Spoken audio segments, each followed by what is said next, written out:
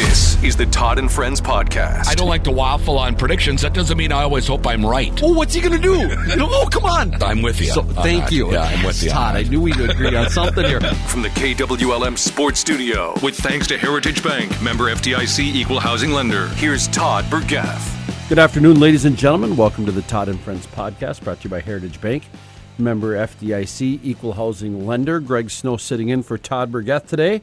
And I get a chance to talk to the voice of the Golden Gophers, Mike Grimm, who is out there in East Lansing, Michigan. 25 degrees out there, Mike. I'm assuming you're already out there. It's an early tip for you guys, are you not? Yeah. We came in yesterday afternoon. It was windy as a son of a gun, cold as heck last night, and then a little warmer today. I was joking with some of the folks on the travel party. I don't know how many times now I've been in here between football and basketball. But I don't believe I've ever been in East Lansing when the sun's been shining. It's always gray and overcast every single time. I don't know what it is in the winter about the weather. Although I will say this, Justin Gard, who does the women's games for us on the Gopher Radio Network, he brought this to my attention. He's like, now he's been in it a couple years. Every Big Ten stop's the same in the winter. You land the plane, you get off the plane, it's gray, overcast, cold, a little windy, and it's like Groundhog's Day. Mike, so yeah, it's an overcast day. I got great news for you. You're probably going to UCLA next year. You're going to Washington. You're going to get some better weather, my friend. Yeah, no doubt. And I will say, Minneapolis, it seems to me the sun shines more often in the winter there than some of these other places where we go to. Well, let's talk a little bit about last night then.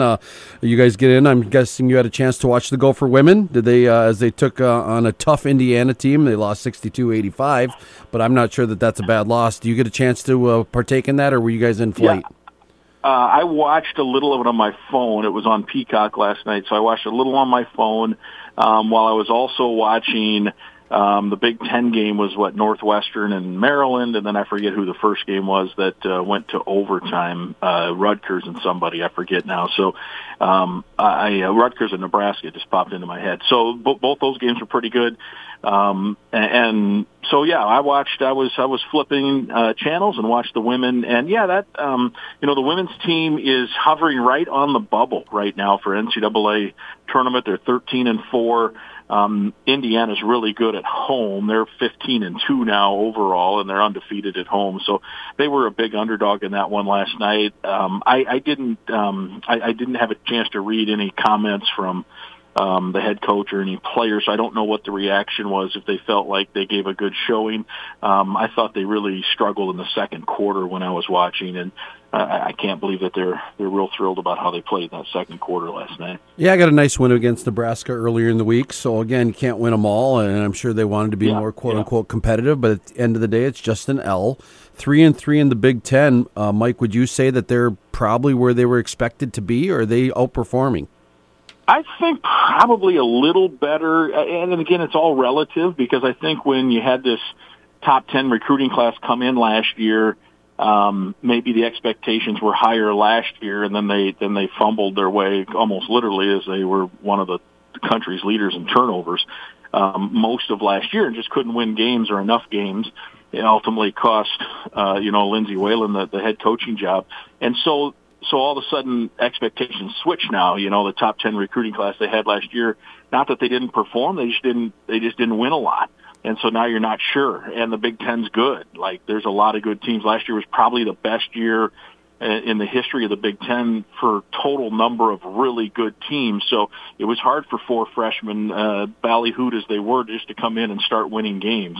So now they have a year under their belt. I think they're, the style of coaching is different. I think they're, they've been prepared for different things, and I think probably they are exceeding expectations, but we just weren't sure. I wasn't sure what the expectation should be. It was really hard to place an expectation on them, and if they can figure out a way to win enough games to get into the NCAA tournament, I would say that would have exceeded expectations. And like I said, they're kind of hovering right on the bubble right now. Yeah, I'd agree with you. I think anything that has an NCAA tournament on it is ahead of schedule and ahead of what we would think, especially with a brand new coach. And you're right, switching styles. I've got February 28th circled on my calendar, Mike, and you probably already know about this. That's the Caitlyn Clark game. Hate to put it on one person because, again, she plays for Iowa, but if there's one person that has revolutionized women's basketball in the last couple of years, it's her. She is it. What are the Gophers? What does University of Minnesota do? I see they already got ticket prices up for that game. What more are they going to do? It looks like it's an 8 o'clock game late. Tell me about this. That game's sold out, so they can't do much more. Oh, it is? That game sold out in December. Oh, wow. And so Caitlyn Clark's impact on college basketball has been so big. She has become must-watch TV. People are tuning in, the ratings of the Big Ten Network and those kind of things. At the start of the year, some of Iowa's games, even with Caitlyn Clark, were ticketed for BTN+. Well, Peacock has scooped. I want to say I read yesterday that Peacock has now got 5 straight Iowa games, right? And that wasn't necessarily going to be the case. And all these people, I admit, they played Wisconsin the other night. I didn't watch the whole game for sure, but I wanted to see. Yep. And so I clicked on the Peacock app on my phone and watched the parts of the third quarter of that game that Iowa played against Minnesota. They have basically sold out every road game they've played in the Big Ten now. They sold out Purdue. They sold out Rutgers. I'm forgetting who else they play. I don't follow it that closely, but I will say the impact she's had and something to do. I just saw somebody tweet, and I don't, Twitter, who knows what's true and what's not true now, right? What's fake and real. But some sports business webpage tweeted out that, and again, it's the most expensive seat. It's not every seat. So somebody has listed Iowa, Northwestern, in Chicago or in Evanston women's basketball premium seat for $1,000 on a secondary website. Wow. So, will I get that? I don't know, but I did click on to see, and if you didn't get tickets for the Minnesota-Iowa game, it's likely you're going to be spending upwards of $90 to $100 or several $100 if you want to go watch her play in person at the Barn in February. So that's what she's had. That's the impact she's had. They've won 15 straight, I think now. They're 17-2, and they're pretty good. They're fun to watch. They get up and down the floor, and she is basically unguardable. And the other night when I happened to be watching, this was in the first half. She's just dribbling up over half court and just no offense at all, just pulled up 35-footer and rattled it home. And I'm like, well, that's a heck of an offense, Yep. And she's getting it done. And people say, well, she shoots, 40 times a game. Nope, she averages about 22 shots a game, which is a lot. But if you go back, all the great players like Michael Jordan wasn't scoring 40 a night by shooting 8 times, right? I mean, there's a reason. Quite frankly, in watching them, I think she should shoot more. I think she looks to pass too much. She looks to pass too much because I think there are times where she definitely wants to hunt assists so that she gets double-doubles and triple-doubles, and I don't blame her, and she wants to keep her teammates involved, and they're good. Nights where the other players are shooting the three well, they will not lose. There's not a team that'll beat them. There just isn't. Where they may get bounced or lose will be, you watch it, if they get upset by somebody, maybe the Gophers, who knows, it will be, you'll look at the box score and Iowa will be like 4 for 23 from 3 or something, 2 for 22. And it will be, she'll be have an off night, and her teammates will. But if her teammates are hitting threes, they won't lose. It will be almost impossible to beat them. Yeah, the look she can get her teammates are just unbelievable. And if you don't know what Mike is talking about with this gal, then you're living under a rock, and you haven't followed any social media, because this gal is electrifying, and you need to watch her. And I think she's going to really spur on the WNBA no matter where she lands. Yeah. It's going to be huge watching her. Yeah, and Greg, I'll say another thing too, because I grew up in Iowa. I actually, people probably don't know this, I was the voice of Iowa women's basketball for one season when I worked in Iowa. Lisa Bluter, who is their current coach, in her first year, I was in my first year doing Iowa women. They won the Big Ten tournament, which that year was held in Grand Rapids, Michigan, of all places. And I did a couple of NCAA tournament games, and then when that season ended, I took a job in St. Louis to do St. Louis Cardinals pregame and postgame. This was back in 2000, 2001. So I've grown up there. I follow that program. That coaching staff is, the 3 of those coaches are still intact from that. So that's 25. They're in their 25th year. there, and so it's a long time ago. It was almost a previous life for me. But the point is, I follow that program, and so I watch them sometimes. And in previous years, I've watched Caitlyn Clark. Very impressed with her, but I'm like, she I don't know if she's big enough to really, just go in and dominate the WNBA. Then they had Big Ten Media Day in October at the Target Center, so I covered that. And in person, she is 6 feet. She's 6 feet tall. They list her at 6 feet, but you see on TV and you're like, she ain't 6 feet. And plus, she's a little skinny. I'm telling you what, you see her in person, she is all of 6 feet. And a 6-foot guard is tall in women's basketball. That's a good-sized guard. And she is also, I don't know how to say this without, she's toned. Like, she's got some muscle to her. She's not, like you see her on TV, she looks skinny. She's not that skinny. And her strength is she can create separation because she's tall. So she can get a shot up over these 5'8" players who are guarding her. And she can step back from 30. And her strength is enough that she gets a jump shot off. It's not a heave. It's not a desperation chuck. It is a straight in rhythm, total fundamental jump shot on the step back like you see NBA guys doing, and she's doing it with ease. And so I agree. I think I wasn't sure watching on TV. I'm like, I don't know. I mean, she's great, but does it translate to be a superstar in the WNBA? Because WNBA, I mean, they got 12 teams, which means every team is an all-star team. Correct. That's a hard league to break into. Like, some of the best players in Gopher history can't even make a roster in the WNBA. You think of some of the really good players they've had over the years, and it's hard. And Minnesota's not alone in that. But then seeing her in person, I'm like, oh man, that's imposing. Like, she's not just tiny like I thought on TV. So that's a long answer to Caitlyn Clark, but man, she has really definitely elevated basketball on the women's side of things. Love it, Mike. That's great insight. All right, let's switch over to the men's. A weird 5:31 tip-off today, which is 6:31 your time out there. But again, most people aren't even home from work yet to tune in, so they're going to have to listen to you guys, to you and Al Nolan on the road as they take on Michigan State. 12-5 Gophers, 10-7 Michigan State, both kind of mediocre in Big Ten. Vegas has it at Michigan -11. Mike, how do you see tonight's game? Yeah, I thought that was a little aggressive. Michigan State has, they've got talent. They were ranked 4th to start the year. Started out the year shooting poorly. They were 2 for 31 from 3 in their first 2 games. Last 15 games, though, they have shot the ball much better. Consequently, their record has changed, and they've won 6 of the last 8. They're almost unbeatable at home. So I get it. I mean, certainly Minnesota's an underdog. I also think there's some uncertainty with the Gophers and who might be healthy. Pharrell Payne was limited in action against Iowa, and it's hard to fathom how Minnesota could win that game if Pharrell does not play tonight.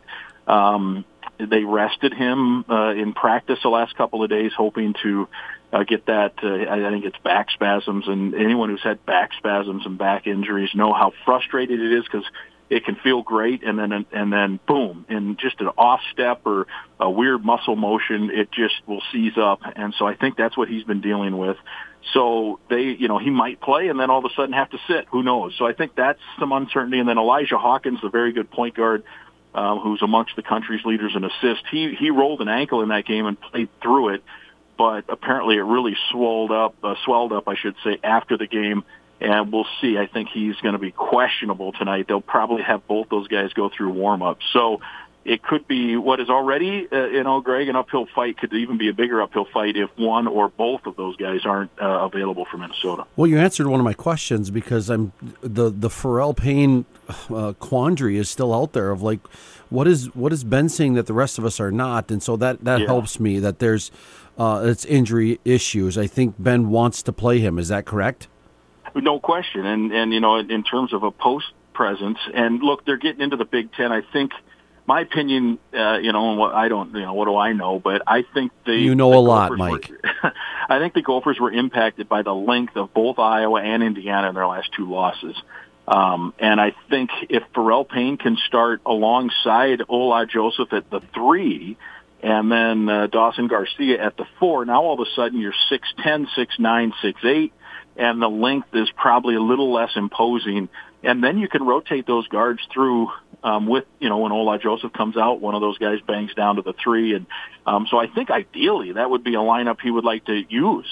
And depending on how things go tonight, who knows if he'll be able to. But, yeah, Farrell is he had the double-double at Indiana, played 30-plus minutes, and, was part of his issues Sunday with those back issues related to playing so much. So not only does Ben have to worry about can he play, he also has to worry about, how many minutes should I play him? Because if we play him 30, is that going to impact what we have for the next game down the road?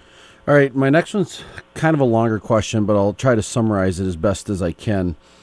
The games I've seen of the Gophers this year, effort has not seemed to be an issue. It looks like they want to play hard for Ben Johnson. I didn't get to see the Iowa game, but I saw a lot on Twitter or X of people talking about effort. Mike, did you see a drop-off in effort in that Iowa game? It felt like it was a very winnable game for the Gophers at home and kind of laid a half of an egg. Did you see that all from your radio perch?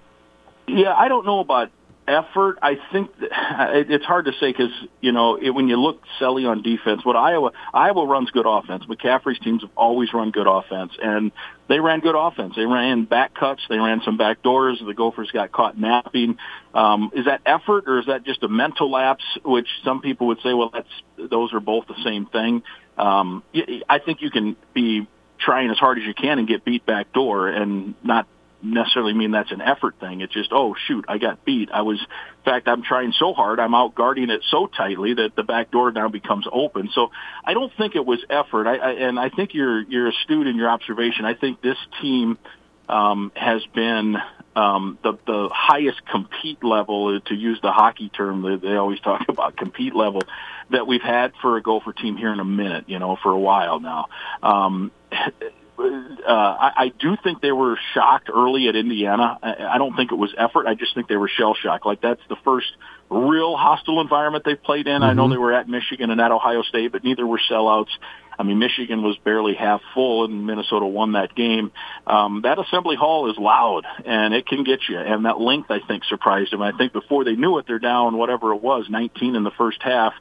I don't think it was effort. I just think it was mentally, oh, man, that, they got shell-shocked a little bit. And it happens. It's not a character flaw. It just happens. And when you look, I think now after last night, with the two home teams winning last night, I think the record is like 34-10 home teams in all Big Ten games played so far this year. So that's a pretty high percentage. Yeah, I was watching one of the games this weekend, and I can't remember which commentators it was, but they said it's going to be really hard to win on the road in the Big Ten this year. Yeah. So you better figure that out. It looks like a lot of parity. Okay, we only got a couple minutes, but I got to ask you, give me your best Tom Izzo memory or story or whatever you got. You got about 2 minutes, Mike. Go for it. Yeah. I've enjoyed. I know. He's a love-hate guy in terms of fans. He yells at the refs a lot, and fans don't like that. And he gets on his guys a lot, but then he ends up showing them the love. I am a Tom Izzo fan. One, because he is nice enough to let us do a pregame interview with him, as many of the coaches do in the Big Ten. And I always enjoy it because I think in talking even like for a 3.5-minute pregame interview, and then for a minute or two before and after, you get some insight. You find out a little bit about him, and then we can relay that on to the listeners. So years ago, it was probably my third or fourth year. Penn State was not very good, and they upset Michigan State. So I'm set to interview Izzo. He's in his office. Don Zierden was my color commentator at the time. So, yeah, it would have been my third year. And Don knew him through Flip Saunders. So we went up to his office to record the interview, and he proceeded to show Don Zierden a good half hour worth of film from that game, and they talked it out, and it was like I was like a kid in a candy store listening to these guys. And I can't say some of the stuff that was said on the radio, or say on the radio. I can't say some of the stuff they said in that meeting room, but it was incredible. Penn State was throwing in all this garbage, and so Izzo was asking Zierden, do you think I need to jump these guys? He's like, this is well guarded, man, and they're just throwing in slop, and it was great. I mean, it was like, holy cow, I'm sitting here watching this Hall of Fame coach with one of my good friends, Don Zierden, who was an NBA assistant and the coach of the Lynx at the time, and we're just watching him break. I'm just watching him break down. So that's my great Tom Izzo story. Awesome. It was so much fun, and he's always friendly, always even, we caught him one time on a losing streak, had no issue, ask how everything's going. He used to ask about Flip all the time when Flip was alive, Flip Saunders, because we would see him around with Ryan around. And I've just always liked him. And I know he's not everyone's cup of tea, but I would have no issue if my son was a high-level player sending him to play for Tom Izzo, that's for sure. Well, Mike, you and Al have a great call tonight, and good luck, and let's get the Gophers a W, all right? All right, yeah, enjoyed it. Thank you. All right, thanks. That's Mike Grimm, voice of the Golden Gophers. I'm Greg Snow, sitting in for Todd Burgett on today's Todd and Friends podcast, brought to you by Heritage Bank, member FDIC. We hope you all have a wonderful Thursday. Watch for future episodes of the Todd and Friends podcast at KWLM.com or on the air here at KWLM 1340 AM and 96.3 FM.